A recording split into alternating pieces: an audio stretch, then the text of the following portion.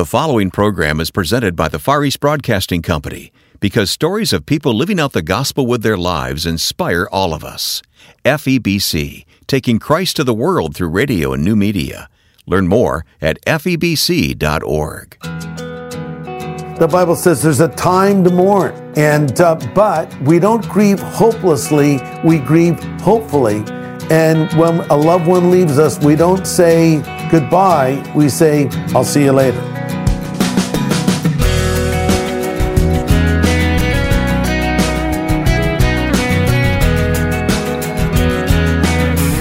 On this Memorial Day weekend, we're going to hear a hero story of sacrifice. Plus, Greg Laurie will talk about honoring those who have given their lives for our freedom. Welcome to First Person. I'm Wayne Shepherd. 6 years ago, we told the story of the death of Christopher Horton, who was serving his country in Afghanistan. His young Gold Star widow, Jane, joined us at that time to tell Chris's story. Since then, Jane has moved to Washington, D.C. and continues to work tirelessly on behalf of military families who have lost loved ones. The work she's been doing has been remarkable. We are going to replay Jane's interview from 2015, telling the story of Chris's death in Afghanistan. And then, Pastor Greg Laurie will join us in the second half of the first of two interviews.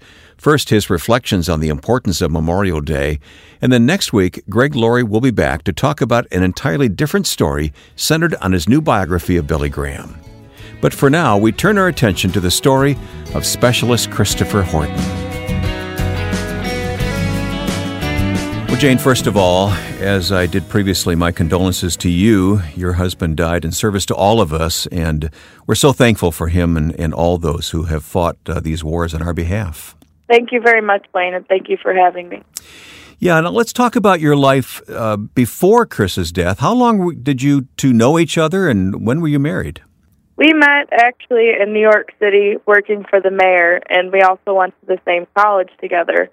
And we were friends for several years. We kind of kept up through politics, and we started talking during the 2008 presidential election. And I remember calling him and asking him who he thought would win the primary, Hillary Clinton or Barack Obama. And 2 months later, we were engaged. It was very fast, though. We definitely knew that that each other was the one.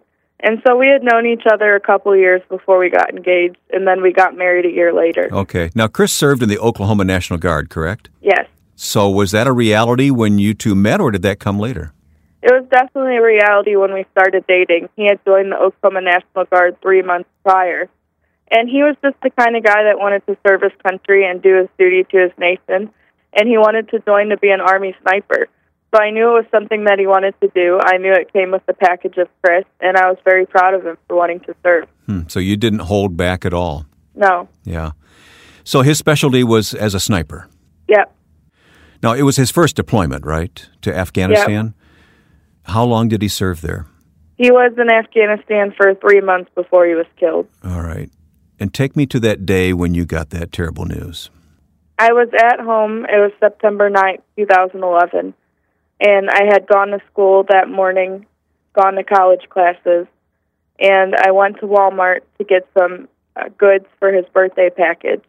His birthday was October 1st, and packages took a couple weeks to get there, so I wanted to get started on his package. And I had a military wife come over who knew how to make these little cakes that you put in a jar, and they make it over to Afghanistan fresh. And she came over, and we were making the cakes, and I got a knock at the door. And I remember making a joke to her and saying how we military wives love knocks at the door. And I went and looked, and there were 2 uniformed officers there to tell me that Chris had been killed. Oh, boy. Unimaginable to most of us, Jane. And I saw a comment you made recently that you're just now beginning to feel that maybe life has something more for you. It's been a tough go. It's been very rough. I knew from the moment that Chris had been killed that God had a great plan for my life and that it wasn't about me anymore, that it was up to me to carry the torch that Chris left behind, to fight for this nation and to do everything I could for those that have given everything for me. The best of my life is yet to come instead of behind me, which is really kind of a painful thing to say and to realize, even though it's a good thing. Mm-hmm. How has the Lord met you during this time, Jane? It's been an interesting road, but I've never I've never really questioned God on it. You know, there's a lot of questions that I feel like we'll never get the answers till we get to heaven. And how could I be mad at a God that has taken Chris into his arms and taken him into heaven? Chris is the happiest that he's ever been. But I will tell you that God has really given me purpose and a platform throughout this all, and I've really held on to the promise that he's given me, that God works everything out for the good for those who love him. I'm holding the bracelet that honors Chris in his memory, Christopher Horton. It says that he was killed in action 9 September 2011 in Afghanistan. This bracelet has quite a story, doesn't it? Absolutely. There's been many people that have worn it. I give it out to celebrities and politicians alike, and it's a military tradition that goes back to Vietnam. People used to wear them in honor of missing in action, prisoners of war, and now killed in action. And when Chris died, I made 1,000 of them, and I passed them out to people. And as I started getting more involved in politics and going to different events, I started to hand them to more influential people. Well, it's amazing how God has raised you up to be really kind of a spokesperson for families who are going through this kind of experience. And how did those opportunities come about? Is this something you sought? It's not really something I thought. As time went on, I really realized the platform that God has given me and the ability to make change and influence even our nation's most influential decision makers. And about a year after Chris was killed, I really felt in my heart that I had to move to D.C. And I had interned for Senator Inhofe from Oklahoma the summer while Chris was deployed. But other than that, I didn't really have much of a connection to D.C. I didn't know that many people, but I knew that it was time for me to go there. And so I packed up my house. My house in Oklahoma hadn't sold. I didn't have a house in D.C., and I bought a place in D.C. within a week and moved out there. And since I've moved out there, I've really just started going to different events, volunteering, and getting involved in things, and also writing decision makers, meeting with them, and doors have begun to open, and God's provided incredible opportunities for me. Yeah, the senator has been of great help to you, I understand, as well as some of the military leaders, have they not? Absolutely. Senator Inhofe, I can't say enough good things about him. He gave Chris's eulogy. He called me several times, and his staff really took care of me during the whole situation. And it was definitely God putting me in their office. I knew that that was definitely no mistake at all. Jane, why do you feel such a need to continue talking about this and to bring attention to this? I think I know what's behind this, but I want to hear you talk about it. There's several different reasons, but it was amazing to me, the disconnect between civilians and the military in general, but let alone, a war widow and the general public. And the disconnect is really great. And the reason why I wanted to start getting out there and give a voice to all of this is because, first of all, those that have given their lives for us don't have a voice unless we give them one. And so many Americans go about their day and live their lives as they should, but we're in America at peace and a military at war. People don't realize that we're still at war, that there's people fighting and dying for us. Even right now, there's people still in Afghanistan. And the whole message behind the whole thing that I do really is that America is the greatest nation in the world because men and women have been willing to fight and die for our freedom. And Americans tend to believe that freedom is free, and they tend to live as such, when in reality, so many people have fought, bled, and died for us and given up their whole lives and their families just so that we can have freedom. Do you find that people are in any way uncomfortable or reticent to talk about what you want to talk about? Absolutely. A lot of people are uncomfortable with it because they're not faced with the realities of war. It was probably even the day of Christopher's funeral at Arlington that photos were posted online, and my wife and I were on a car trip. We were driving, and I remember very clearly pulling into a rest stop so I could pull out my iPad and look at those photos, and we wept together as we saw those photos. Take me back to that experience at Arlington. Arlington was definitely surreal, but it was about a little over a month and a few days after Chris was killed. And my family and I and Chris's family had been through dignified transfer after dignified transfer. We had been through the funeral. We had been through Westboro protesting the funeral. and we had been through a commercial flight flying Chris's body to Arlington. And it was finally the day when Chris was laid to rest. And it was a very moving day. It was very honorable. There was no better place for Chris to be than Arlington. But one of the most incredible things about that day is I did have a little over a month to plan it. And I had reached out to several military leaders and Senator Inhofe and asked them all to be there. I had asked Admiral Mullen, who was the chairman of the Joint Chiefs of Staff when Chris was killed, but then it switched over in between his death and the burial to General Dempsey. And I asked General Odierno, who's the chief of the Army, to be there. And I had hoped that one of them would be there to honor him, and all three of them ended up coming, which was pretty incredible. And Senator Inhofe gave his eulogy. And the burial was one of the most beautiful things I've ever seen. And I will tell you, after that day, it was a tough day. It was a day when I really felt like it was time for me to get up on my feet, and I had to go back home and live life and find my new normal. It was the day when Chris finally stopped moving, and we finally put him to rest. So it was quite an emotional day for everyone. Our thanks to Jane Horton. Coming up, we'll talk with Greg Laurie about Memorial Day. Hi, I'm Ed Cannon, the president of the Far East Broadcasting Company, and I'd like to invite you to join us on our podcast, Until All Have Heard, where Wayne Shepherd and I will take you on a virtual tour around Christian ministry in the most unreached places in the world to see what God is doing through the ministry of the Far East Broadcasting Company. So listen to the new weekly podcast, Until All Have Heard, from FEBC. Listen at Apple Podcasts, Spotify, and other podcast platforms, or go to febc.org. Joining me now is Greg Laurie, Senior Pastor of Harvest Christian Fellowship in Riverside, California. And Greg, we've just heard a powerful story of a hero, a sniper killed in Afghanistan a number of years ago, Chris Horton. And these people are heroes to us, aren't they? Yeah, they really are. I mean, I think we've lost the meaning of the word hero because we'll say, oh, he's a guitar hero, or he's a sports hero. You know, I don't know that there's anything heroic about putting a ball in a basket or playing chords in a guitar. But to me, heroism is someone who makes a sacrifice. Like the story we just heard. You know, Jesus said, greater love has no man than this, and he laid down his life for his friends. And we think of those that serve us in the military, of those that serve us in law enforcement, that really every day their life is potentially at risk. And so when everyone's running from the danger, these people are running toward the danger. And these are true heroes that should be celebrated. Yeah.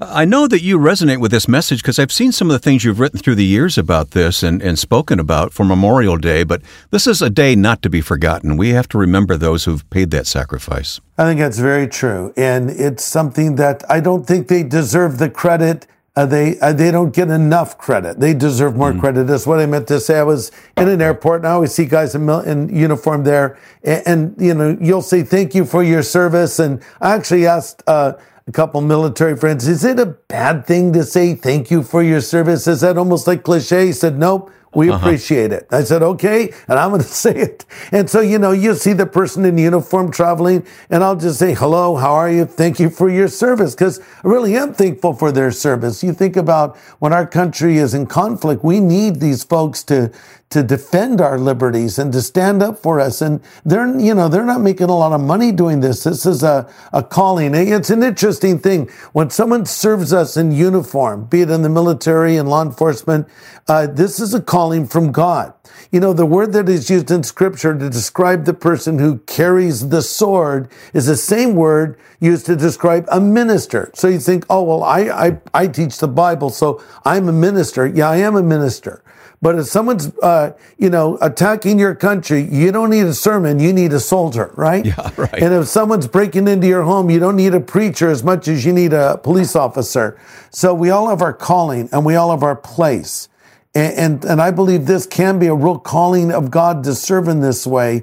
And these folks should be celebrated. You know, it's interesting in the Bible, centurions are always presented in a positive light. Now, of course, they played a role in the crucifixion of Jesus. They were Romans, sure. Yeah, but you read about the good centurion, the centurion that came to Jesus, and Jesus never denigrated or criticized people in the military. Some do that today, but that's not what Jesus did, and that's not what the Bible does. Yeah, it's interesting you should mention the sword, because the very fact that we have the platform to proclaim the gospel in this world is because of people like those who have paid this sacrifice. So we have that freedom, that we can't ignore that. No, I mean, we had something called the Revolutionary War, and America was born. And so we took up arms, and we wanted, to have our own representation, not be ruled by some distant king randomly telling us what to do. And some politicians think they're kings, and they think they can just dictate what everyone should do. And that's not the way our government works. And or at least not the way it should work. Sometimes it is the way it works, unfortunately. But I think that this is something that it's the roots of our country, and I believe God established this nation. I just finished a biography on George Washington, and there's no question that he was chosen by God to fulfill the role he did first as General Washington and later as President Washington. There's no one who could have united the differing tribes like Washington did. Political division is not new to our time. Of course, it was happening back in Washington's time. But he was used by God to help forge this nation. And I just read another biography. I like to read biographies, especially of presidents. I read one on Abraham Lincoln. It was called Old Abe. An excellent biography, sort of dramatized, took a few liberties in telling the story, but the facts were all there, and how Lincoln and Washington both leaned on God, especially Lincoln, in prayer and looking to the Lord to bring a resolution to the Civil War that divided our nation. And certainly Washington, who would stand on the battlefield with bullets whizzing by and never was harmed in the battlefield. In fact, the way he died was kind of sad. He went out for a ride after he was retired and got wet in the rain and didn't change his clothes and caught a chill and ultimately died of that, related to that. But God raises these people up in all areas of life, not just preachers. Yeah. Don't get me started on Washington, because we could talk for a few hours about Washington and Lincoln. I'm sure you know a lot more about them than I do. No, I don't. But I tell you, they are heroes to me as well. Yes. So, a few minutes ago, we heard Jane talk about Chris's death and being buried at Arlington, and the assurance that she has that Chris right now is in heaven. Yes. I mean, what better assurance can there be than that, to know that her husband, who sacrificed his life for this country, is now with the Lord? Yeah, there is no greater hope, And I think as you get older, you appreciate the eternal life part even more. When I first came to Christ at the age of 17, a long time ago, I was more interested in how can my life be better now? How can I have a more meaningful life, a more fulfilled life? And that's good. We should all seek that, and God offers it to us. But as I'm getting older, now that eternal part is kicking in. The Bible calls the gift of eternal life an unspeakable gift, or literally an indescribable gift that becomes more precious with time. It's sort of like, when you're younger, maybe a certain object is meaningful to you, but as you get older, you value other things. Things that you may have taken for granted become more valuable to you. They were always valuable. You're just appreciating their value. And eternal life is number one on the list, because the Christian has the hope that when we die, we will go to heaven. Right. And when we lose a loved one who's died in faith, we have the hope that we will see them again. So Christians grieve and Christians mourn when we lose loved ones. But the depth of our sorrow is an indication of the depth of our love. And we should grieve and we should mourn. Sometimes people will say to a Christian mourning the death of a loved one, well, don't cry, they're in heaven. That's ridiculous. Right. The Bible says there's a time to mourn, but we don't grieve hopelessly. We grieve hopefully. And when a loved one leaves us, we don't say goodbye. We say, I'll see you later. Mm-hmm. Here we are, Memorial Day weekend, and for many people, this is just an excuse just to have a couple of days off and have some fun together. But I really want our listeners to understand this is a time for reflection. This is a time to spend at least a little bit of time this weekend thinking about those who have paid this sacrifice for our country. in wars past and wars that are being fought even today. What are some of the things that you would recommend that people do here Memorial Day weekend? Well, I would say start with something as simple as put an American flag out in front of your house. And you know, I know that some people are reluctant to do that, but I say put that flag out there. These men and women that service in uniform, they fight, and that flag is meaningful to them, and it should be meaningful to us.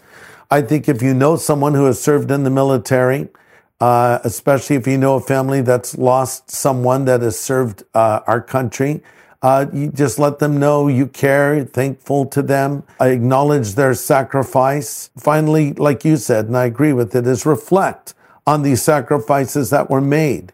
And thank God that we have people that are willing to service in this way. You know, we have a voluntary military right now. Of course, when I was a kid, there was a draft going on. It was the Vietnam War. I was watching those numbers carefully. Yes, and yeah. I was I determined that if I was called, I was going to go and serve my country. But I came out very high in the lottery number, and I have to admit, I was thankful for that. But there were others that did go and serve overseas, and I think that, you know, we need to be thankful for these people and not take for granted what they do for us each and every day.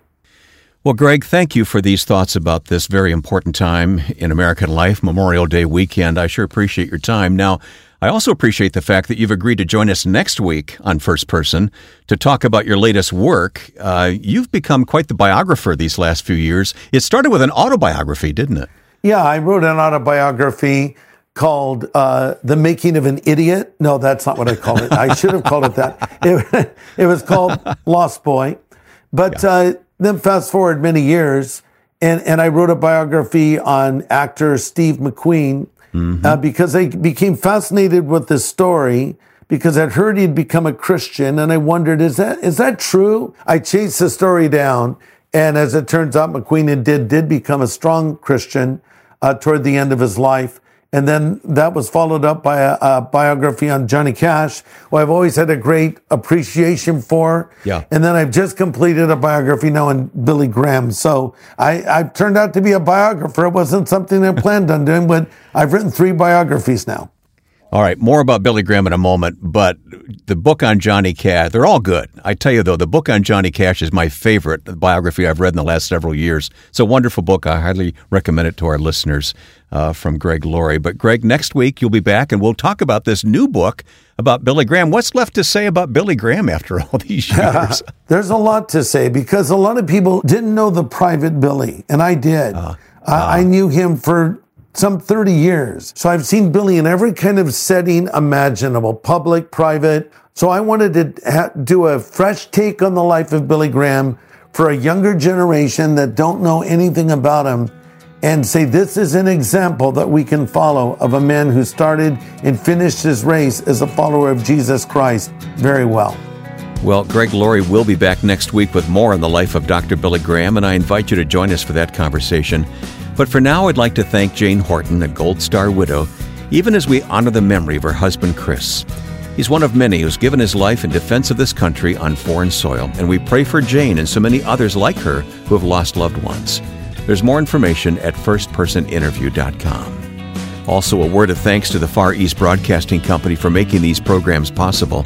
FEBC is committed to reaching the world for Christ with radio and internet programs that proclaim the gospel message.